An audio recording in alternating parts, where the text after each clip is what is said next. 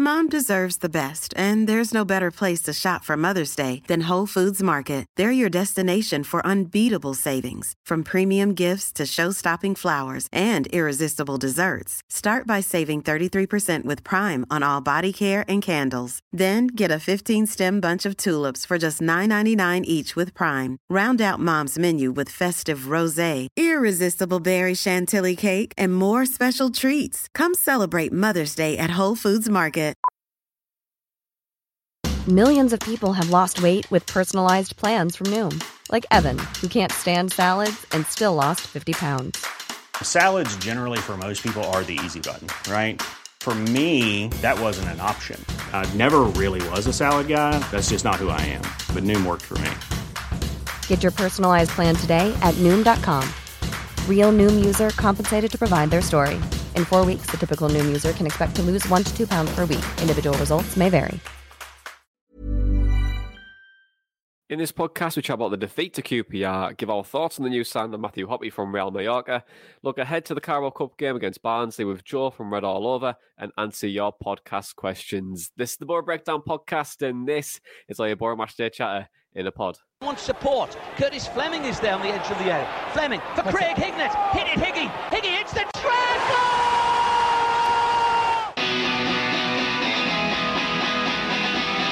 Ravanelli coming alive again. Juninho wants the ball played to him.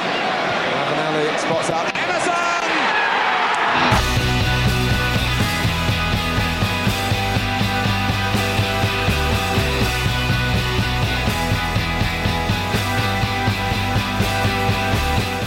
Hello and welcome to the Borough Breakdown podcast with Johnny and Dana. We are the Borough podcast that gives you all of your Borough Matchday chatter in a podcast. And Borough suffered the first defeat of the season at the Key and Prince Foundation Stadium against QPR. Borough were 3-0 down after 38 minutes, but rallied with goals from Matt Crooks and Marcus Forss, but it wasn't enough to salvage a draw. Dana, the return of the curse as well, which is why I'm called Dana's Curse today, if you're watching us on YouTube. But how are you feeling in 3 words? I'm going to say unconcerned in parts, and make sure to get the ellipsis in there after unconcerned. I mean, I admittedly went to sleep after I woke up, and if anybody has had that little second sleep, they'll know how deadly it is. I woke up just before the lineup was announced. I felt like I'd entered a different dimension. And then when I was watching the Borough game, I thought I definitely am in a different dimension, because this is not the Middlesbrough team that I'm used to seeing, because we were just so sloppy, weren't we, in that first half? And yeah, we gave ourselves a massive, massive mountain to climb, and there was a few concerns from that, but then positives to take out of the second half. So we will get into that. Yeah, we will. I'm going to say a loss in London for mine. Just a shame to lose. Of course, the first game of the season. Yeah, a loss. No, so just loss in London is going to be my 3. Loss in London is going to be my 3. Quick maths. Quick maths. Yeah, I think it's a shame to lose in such a way, but I think QPR were good yesterday, and we'll come into why we thought QPR were good, and also why Borough would just shot themselves in the foot in that first half, and it really stopped us playing. But let's break it down, because it was probably a somewhat eventful game, really, because we were 3-0 down for 38 minutes. Crooks pulled one back from a Giles corner, which we are now, set-piece specialists, confirmed. And then we scored again from Marcus Forss, and Darrell Lenihan got a red card. So nothing much really happened. But boring game. A boring game, 0-0 draw all day long. But how would you assess the performance against QPR? Well, they already sort of touched on it there. The first half was terrible. I think our build-up play was so poor. It was so slow and sluggish. We couldn't really break QPR down so much. And we were so off the pace in terms of those easy parts of football, passing the ball to an opponent, to a teammate. We were passing the ball to an opponent. Our passing was incredibly poor. We were losing the ball in key moments, and suddenly we were going from a potential attack to defending a counter-attack. And yeah, catalogue of individual errors, from losing the ball, the first goal, for example, Jones, fairly simple square pass to Howson, not played properly, and then we're defending a counter. Bad marking, bad decision making, poor goalkeeping, and the second half, to our credit, was better. You can see it's reflected in the stats as well. More shots, more possession, better pass success rate, more aerials won. We definitely upped the ante in the second half because we simply had to. It was really, really poor in the first half. And if it wasn't for that Crooks goal at the end, then it would have been up there with the worst halves. In fact, it probably still was up there with one of the worst halves that we've seen under Chris Wilder. I think Akpom made the difference because he was able to pick balls out of the sky and spin beyond defenders using his pace.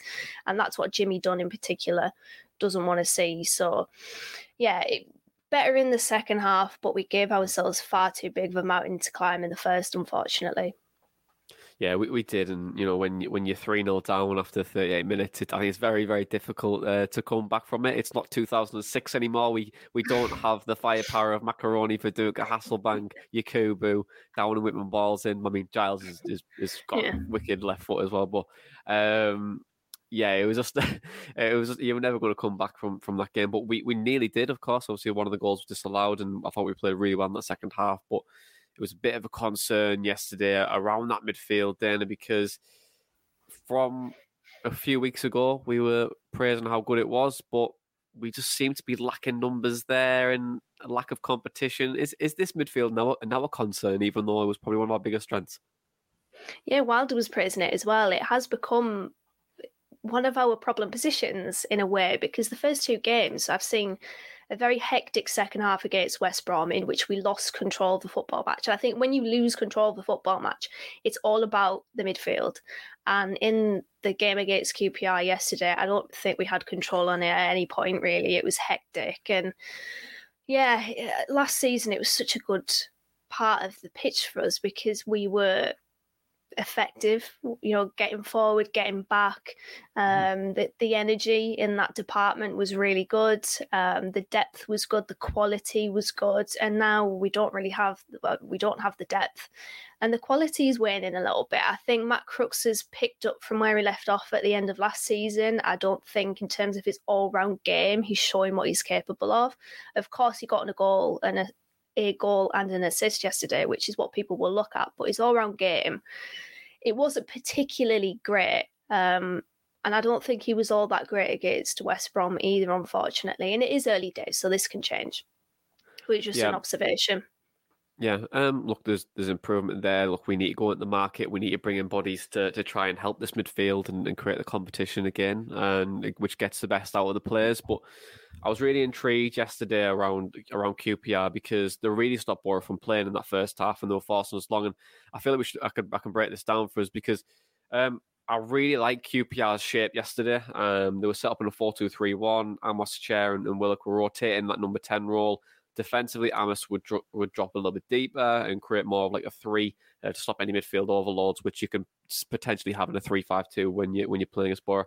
I think the beauty of a 4-2-3-1 or like that 4-4-1-1 or whatever you want to call it, it does give you flexibility, especially in midfield and like those forward areas. But most important, it allows you to maintain your shape, especially in those defensive areas. And that's what they did. They were really, really good at occupying space, especially over in the half spaces. And on the first graphic that I've pulled up is that it's a lovely little line across the back five. It's a lovely little curved line, very compact. They're not as... The only width that they've got is probably the half space at a push, which is going to make things really difficult. Then also you're compacting the midfield as well, which is going to force Borough along to try and get the ball to Giles or Jones. And the only time they ever got that Giles and Jones was because they would have to come up into that building phase where you're in your Borough's third or in that mid third of the pitch where you've got more of the ball, and they had to pretty much like come up to try and create the space to try and progress Borough forward. And Borough really struggled with that, and I think QPR's like aggressive press and occupying that half space was really, really good. The only way you can really get past that at times was those quicker diags and getting a bit of tempo in that midfield, and that's what we did in the second half, and that's how we were able to create more chances because we were much quicker getting that diags to try and stop them from compacting in the shape that they're in, and that stops the rotation as well. But on that first goal, Borough do have the ball. Dykes just passing it all wide to Jones. Jones gets it. And this part of Borough's play is good. Like, this is really, really good play because we know there's going to be a combination play here. You've got Crooks is about to come in, which he does. We've got Dijksteel there as well. And Johnny Howson is just out the picture. But Jones will look to pass to him in a second. But what Crooks is really good at here, he sees that Jones is going to put onto his left foot. So he knows the combination is going to go, and he goes out to that right-hand side into the wide space. And then Middlesbrough have got a 2v1 on the flank, which will create a big, big chance. Jones decides to give a suicide ball to Johnny Howson, and if you want to put Johnny Howson in hospital, that is the exact type of ball you want to put him in with. And with the compact nature of QPR's shape, they're able to aggressively press the ball fairly quickly, and given it such a bad ball and the fizz just isn't there, they win it back really, really well. And now that Crooks has already made the move, Jones has made the move, Howson hasn't got the ball, it creates a massive space in the middle of the pitch. And Chris Willock can just run and run and run into this space. But if you want to be really critical in this moment, and where you just get the ball and he's just about to pass the halfway line, there's a massive gap between the midfield and the defence because Lenihan and Baller and probably Dijksteel, who's just in the bottom of the picture as well, are starting to go back towards the goal.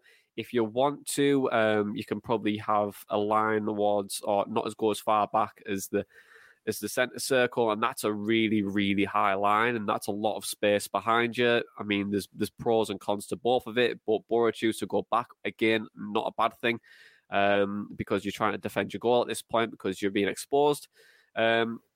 Jones tries to take him down, fails miserably. Then Dijksteel again. At this point, Dijksteel just do anything, just chop him down, take the yellow card, take one for the team, and then this goal probably won't happen. But what Chris Wilk does really well is he shields the ball off well. He's got his back to Dijksteel. He's got the ball away from him.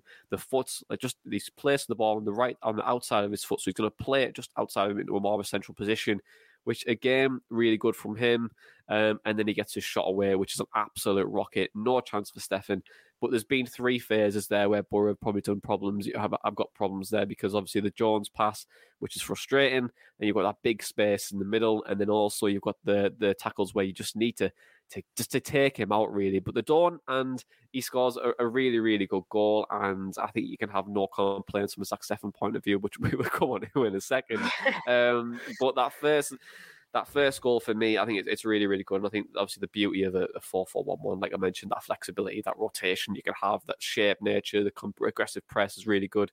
3-5-2, which Borough are really good at. You can create overloads in that half space and out wide as well. And that combination play is really good. You see it a lot from Borough this year, and you can get switches across the play as well. But I think the downside to so many formations, it doesn't really matter sometimes what formation you play, because there's pros and cons to everything. Like 4-4-2, you could have a load of space between defence, midfield and strikers, or you can have 4-3-3 is good for balance. But, when's your fullback going to engage? How and know when to do that? How much space can you give? 4-4-1-1, that compact nature, really good for rotation. But then also, if you're compact, then you give away a lot of space out wide. That analysis course is coming in clutch there, isn't it, Johnny? It is. Spitting it all out. Just spin it all out, But that's what I mean. Like, I think it's right. Like, you can have so many formations, but like it doesn't really matter at that point. There's going to be pros and cons to any of it. But what were you going to say, Dia? I was going to say, Wilder's spoken about wanting more devilment from players, and I think Dijksteel's far too nice there, isn't he? Like you said, he does need to take one for the team there and just take Willock out, because we've seen how good Chris Willock is. He is such a good player at this level. I was surprised that he was playing, because obviously he got an injury, and a pretty bad one at the end of last season, but obviously recovery obviously went well, unfortunately for us. Knock your camera out there, Johnny. Yeah, sorry. But yeah, I think we need more nastiness in our team. We just need Adam Clayton there to just come and rugby tackle Chris Willock, and just take him out. That tactical foul, that's what was needed there from either Jones or Dijksteel, and unfortunately it didn't happen.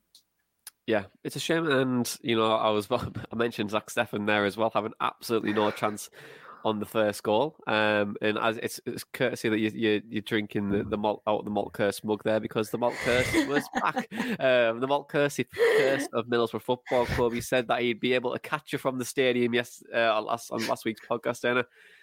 And he couldn't catch a cold after that second goal yesterday. Well, he did. He was good. He caught quite a few afterwards, but he's got to do better there, hasn't he? To be fair, yeah, he does need to do better. I have noticed he's he elects more to punch than to catch, in fairness, which is, it obviously up to him. Not a bad thing, yeah.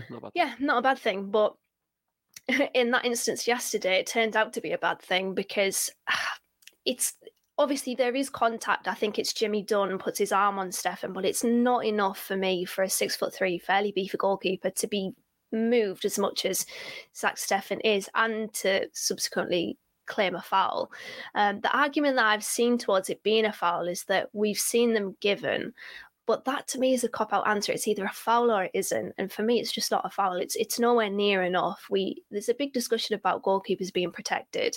If that had been given, I'd be wiping sweat off my brow because, thinking, oh, we got away with one there, because it's just not a foul for me. It's just nowhere near enough for, to claim one. And yeah. I mean, it's kind of irrelevant anyway in the end because we just weren't good enough. Wilder was speaking and channeling Neil Warnock after the game, talking about the referees, the officials.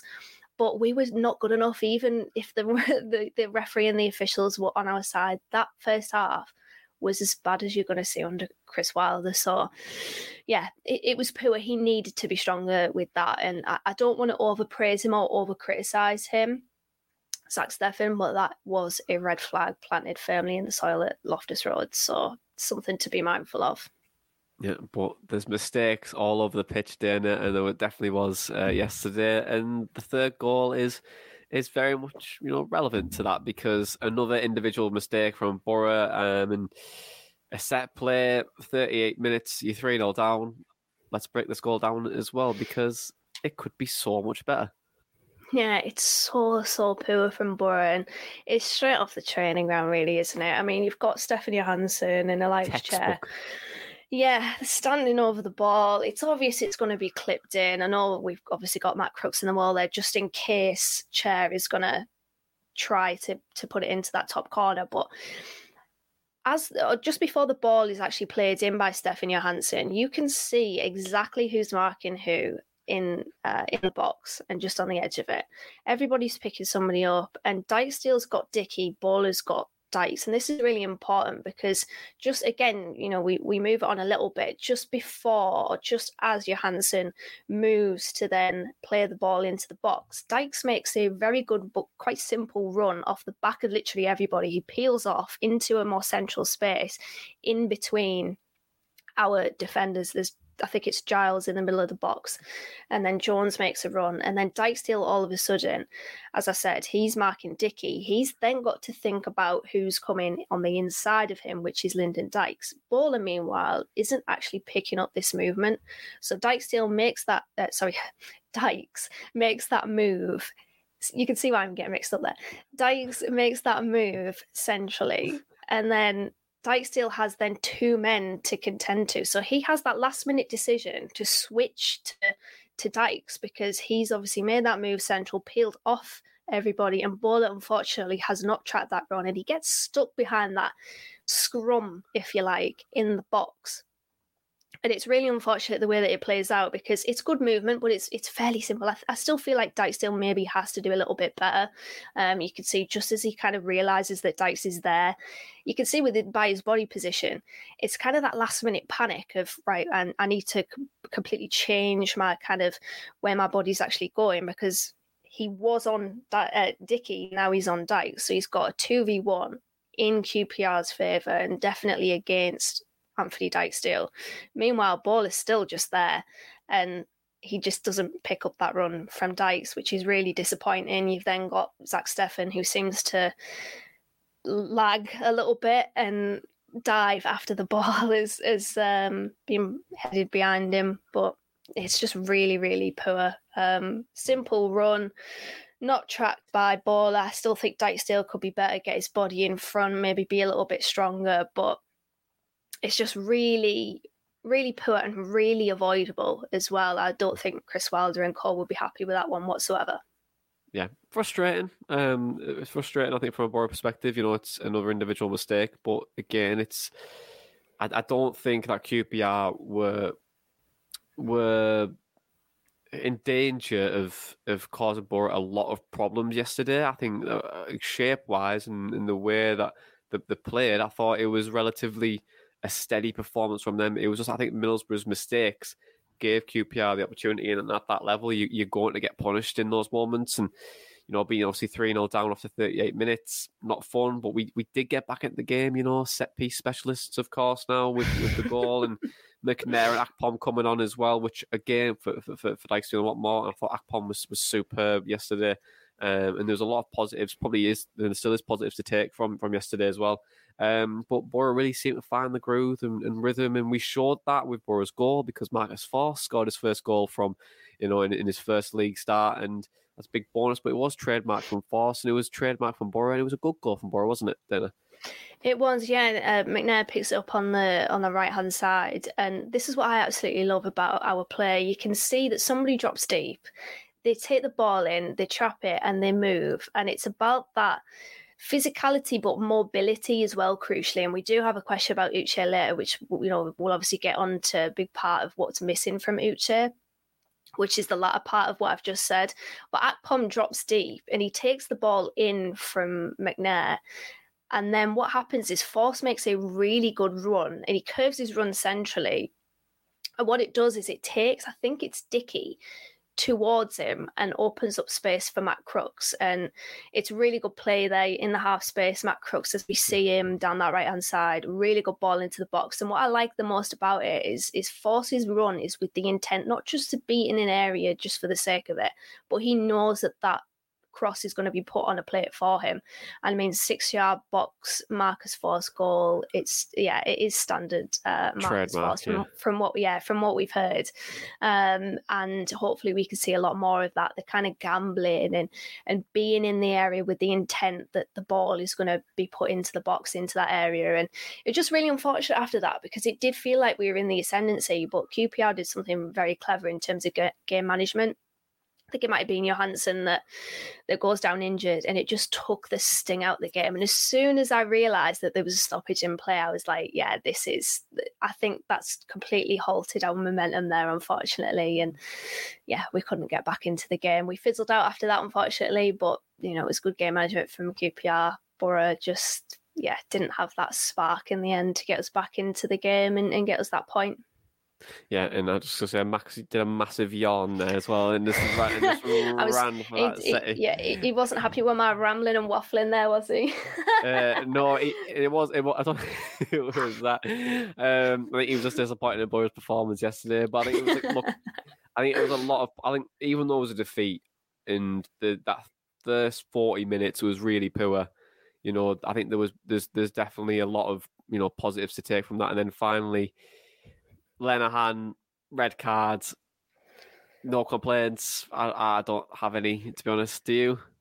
No, it was a nasty challenge, because the radio described it as a collision initially. And then on the replay, it was a really bad challenge. He leaves one in on Macaulay Bonne. He's really poor. There's a lot going on in that moment, because Tommy Smith gets clattered and taken out, and someone else does as well. And then the next move is like Lenihan studs in on I think Macaulay Bonne's thigh. Yeah, it's a red card, and obviously it feeds into the discussion of who's going to make up our back three, because I don't think Wilder was best pleased with Dijksteel's performance. And as much as I love him, it was probably one of his worst performances in a Borough shirt, unfortunately. He was incredibly poor.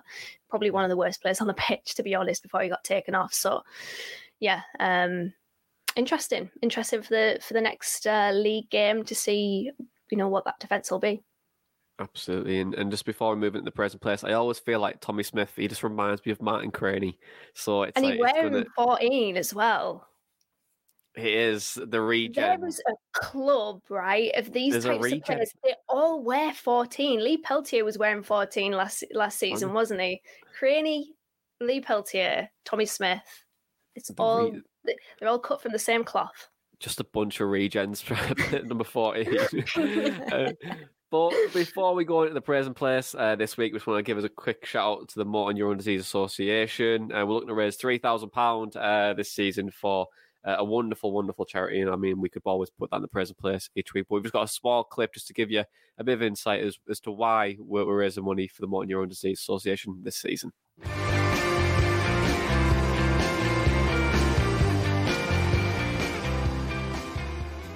We want to make a difference on the podcast this year. That's why we've teamed up with the Motor Neurone Disease Association, which is a charity incredibly close to myself and my family. In 2015, my mother was diagnosed with MND, and I saw firsthand the deterioration of somebody that I loved. If you don't already know, MND is fatal and has no cure. It leaves people unable to talk, walk, swallow, and eventually breathe. But thanks to the help of the Motor Neuron Disease Association, my mother was able to communicate with us when she could no longer speak. If you'd like to help the Motor Neuron Disease Association continue their fantastic support for those with motor neuron disease, please give what you can to www.justgiving.com/The Borough Breakdown MND. Mother's Day is around the corner. Find the perfect gift for the mom in your life with a stunning piece of jewelry from Blue Nile. From timeless pearls to dazzling gemstones, Blue Nile has something she'll adore. Need it fast? Most items can ship overnight. Plus, enjoy guaranteed free shipping and returns. Don't miss our special Mother's Day deals. Save big on the season's most beautiful trends. For a limited time, get up to 50% off by going to BlueNile.com. That's BlueNile.com. Hey, I'm Ryan Reynolds. Recently, I asked Mint Mobile's legal team if big wireless companies are allowed to raise prices due to inflation. They said yes. And then when I asked if raising prices technically violates those onerous 2-year contracts, they said, "What the f*** are you talking about, you insane Hollywood ass?" So to recap, we're cutting the price of Mint Unlimited from $30 a month to just $15 a month. Give it a try at mintmobile.com/switch. $45 up front for 3 months plus taxes and fees. Promo rate for new customers for limited time. Unlimited more than 40 gigabytes per month. Slows full terms at mintmobile.com. Burrow's furniture is built for the way you live. From ensuring easy assembly and disassembly to honoring highly requested new colors for their award-winning seating, they always have their customers in mind. Their modular seating is made out of durable materials to last and grow with you. And with Burrow, you always get fast, free shipping. Get up to 60% off during Burrow's Memorial Day sale at burrow.com/ACAST. That's burrow.com/ACAST. burrow.com/ACAST. Mom deserves the best, and there's no better place to shop for Mother's Day than Whole Foods Market. They're your destination for unbeatable savings, from premium gifts to show-stopping flowers and irresistible desserts. Start by saving 33% with Prime on all body care and candles. Then get a 15-stem bunch of tulips for just $9.99 each with Prime. Round out Mom's menu with festive rosé, irresistible berry chantilly cake, and more special treats. Come celebrate Mother's Day at Whole Foods Market.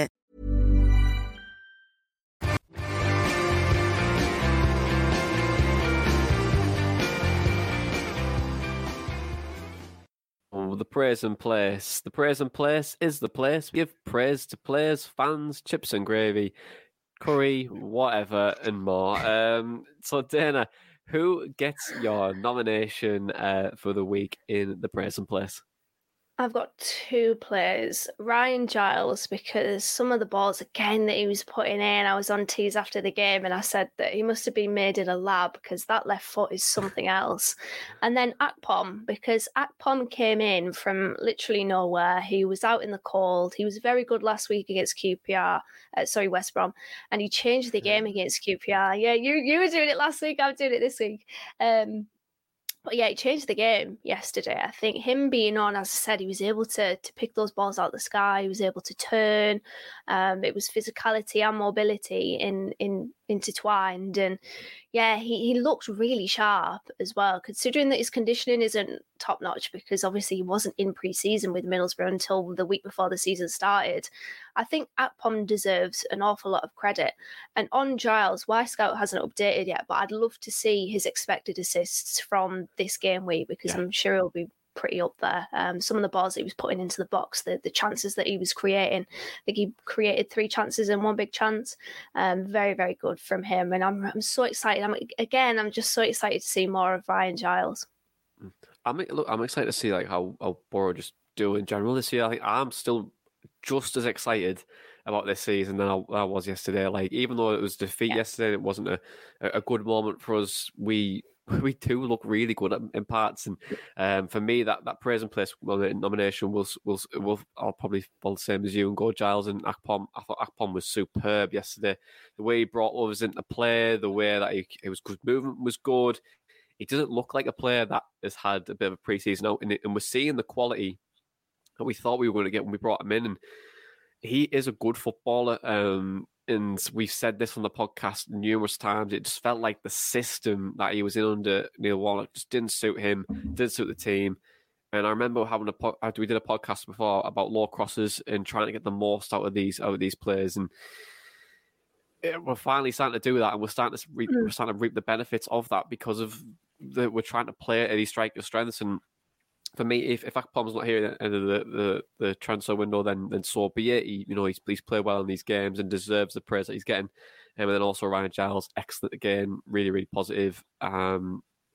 It's going to break my heart when he goes back to Wolves unless we sign him on a permanent. But then also Marcus Forss was good as well. So it was relatively a good performance from a couple of individuals from the game, and there was positives, but we've also made mistakes and we've been punished for them, and hence why we lost the game. But let's move on to podcast questions, Dana, because each week we give you the chance to ask us a question on the podcast, and you can do that via Twitter at @theborough_breakdown, our email at theboroughbreakdown@hotmail.com, or Telegram, and join our Telegram chat with over 260 Borough fans in a Telegram chat, chatting everything. Probably actually not everything Borough, probably nothing about Borough. Maybe once in a while we chat about Borough, but most of the time it's absolute carnage in there. But first question, then I'm going to come to you first.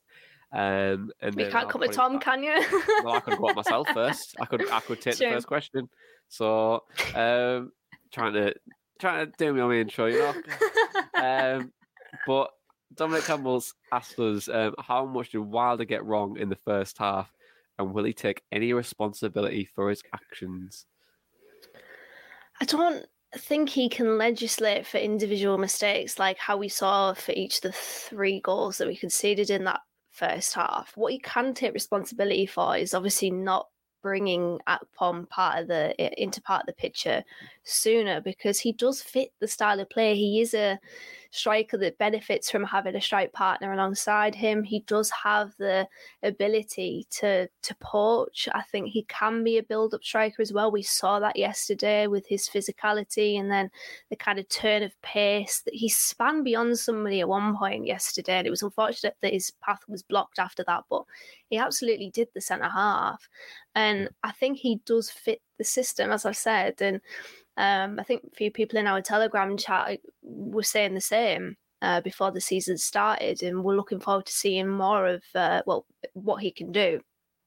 But yeah, the mistakes in the first half, I think that played a huge part into how the game panned out really in that first 45, because I mean, Wilder can't pass on behalf of Isaiah Jones. Wilder can't, claim the ball on behalf of Zach Steffen. Wilder can't track Dykes' run that Bowler should have done. It was just 3 really bad individual mistakes. And there's probably something to be said about the midfield. But as I said, that space in behind, or as you said, the space in behind, that doesn't happen usually, because Borough are usually so good in possession. So I think the players individually need to be better in possession and on the ball. Okay, then. Next question is from Ian Smith. I'll get your thoughts on as well, Dana, because we're big advocates of this one. But do we need to just accept the fact that we're not likely to find a left centre back that's better than any of our right-footed ones that we've already got? I get the preference for balance, but in McNair and Fry, we've got 2 top quality centre backs who are more than capable of playing that role. For me, I think if we can get one, perfect. If not, then we have got the replacements there. But it comes down to probably having the squad depth of it. I think, we've got I think there's Fry, there's Lenihan, obviously, who's out now. You've got McNair, we've got Dijksteel and Bowler, really, and probably need.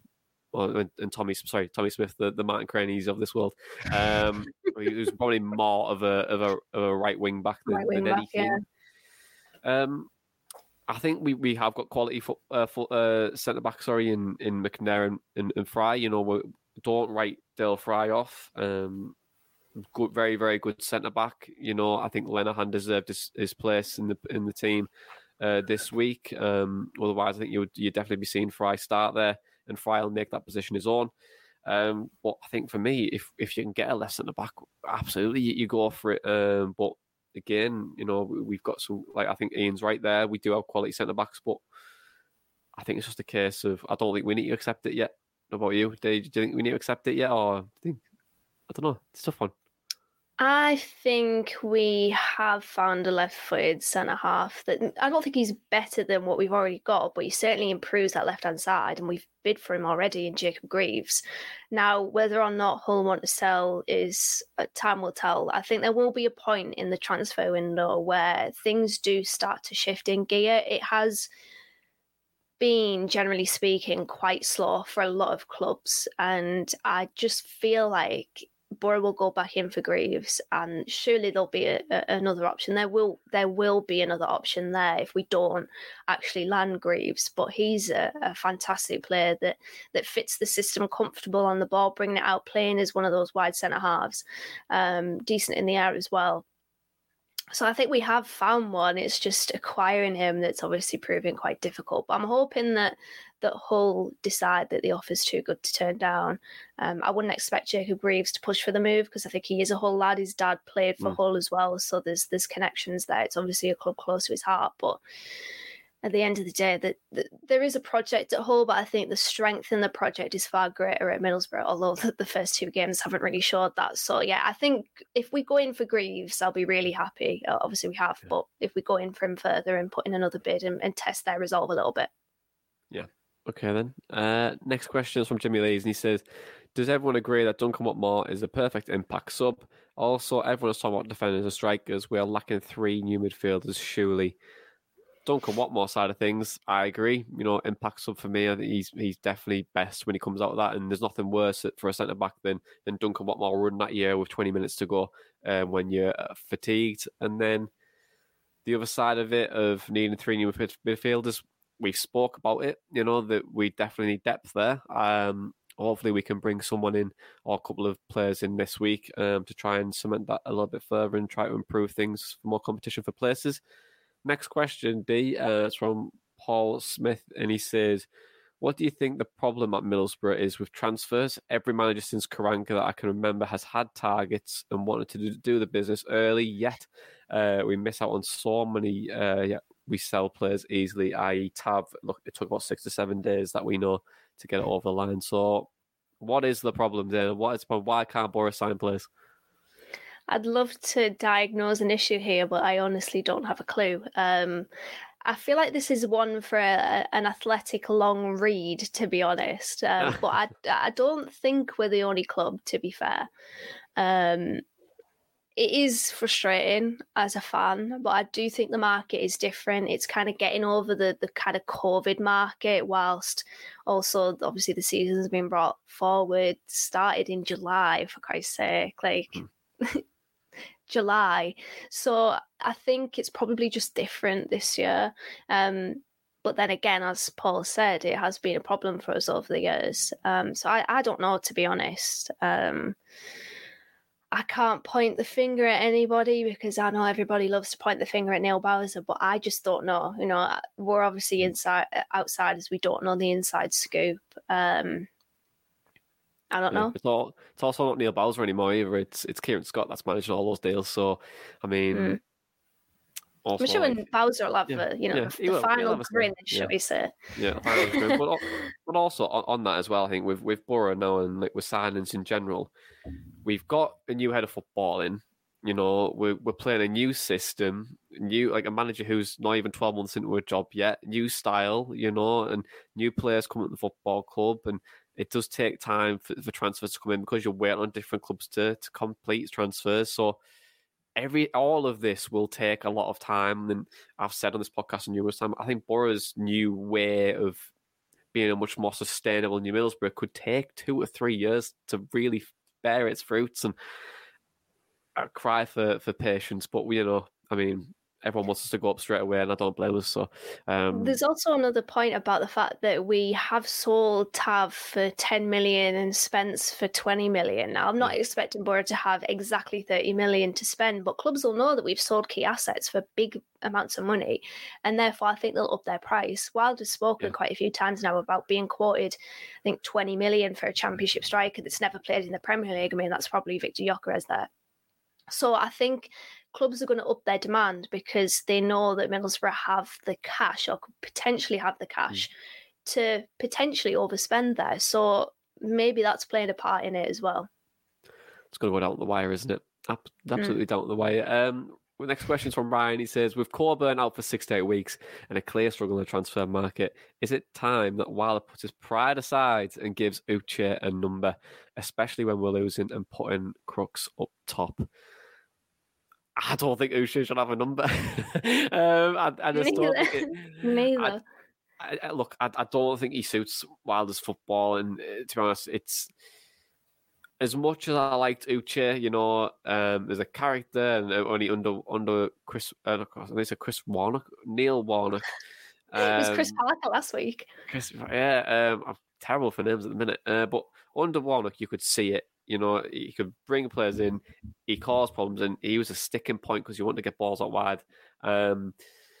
With Uche, I just don't think he has the movement, like you were saying earlier. Yeah. I just don't think he has the movement in the box to get what we want to get out of him. But yeah, I don't know. He doesn't have the energy either. Yeah, 50 minutes he was knocking money. Yeah, exactly. And even when he went to Cardiff, he started maybe 2 games. I'm going to have to research that. But off the top of my head, he came off the bench more times than he started for them. And, that's not a coincidence. That's obviously for a reason. And I just don't think that in terms of the mobility and in terms of the engine and the energy that he fits. And I mean, it's kind of that Patrick Roberts syndrome, isn't it? That as soon as things aren't necessarily going well, it's always the player that isn't playing that is like the hero and the person that we should go to, the answer to all of our questions. Uche is not the answer to all of our questions. Wilder has said himself that he doesn't fit the system. He said that at the Q&A about, 2 weeks ago.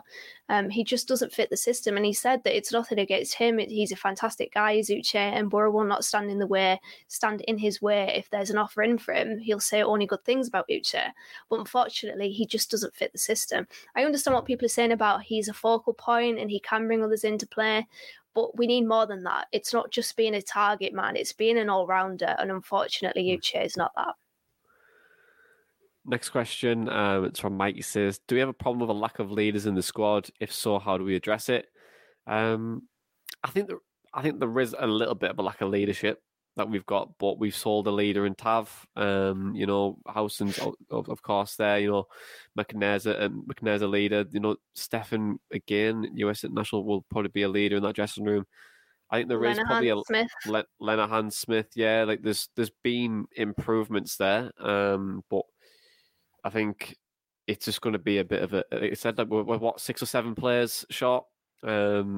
We're going to probably bring those players in, but it's not like I don't think we're too short of it. To be honest, I don't think we should just throw the toys out the pram at all. It's so early in the season, and we've got so much of our work to do still. Address it by signing players. If not, that's absolutely fine. We've got enough in there to make a good, strong group in the changing room. But then the last question is from Paul. Then it says, has Chuba done enough for the first 2 games to warrant a chance to prove himself long term in the squad moving forward? Has Chuba done it, Dana? Yeah, absolutely. Yeah. And I think Chris Wilder said that he was brilliant yesterday, and he absolutely was. He was the one that changed the game more than McNair did. I do think McNair had an impact on the game because obviously he was the one that drove that pass into Chuba for the second goal that we scored. But it was Akpom really that was making things happen up front and making it stick, and also keeping the play going as well, recycling possession, helping that ball progress up the field. So I think he has, but I still don't think he'll be here when Boro get all their options in. Obviously, that depends on if Boro do get their options in. If they don't, then I think he will still be here. But it's good. It's a win-win situation for Middlesbrough. And you kind of alluded to it last week that he's putting himself in the shop window so that if that does happen, Boro do need to offload him because they've brought in options, then clubs will look at his performances, probably last season as well, obviously. They won't be so short-sighted as to just look at this season, but they'll look at this season as well so far and say, you know what, he's got something to offer. And then if he stays, Boro have got a good option there. So, yeah, I'm all on board the Chuba Akpom redemption arc. I am a big fan of it. he's only putting value on his price tag as well. So Exactly, which would benefit Borough. So it's just all a win-win.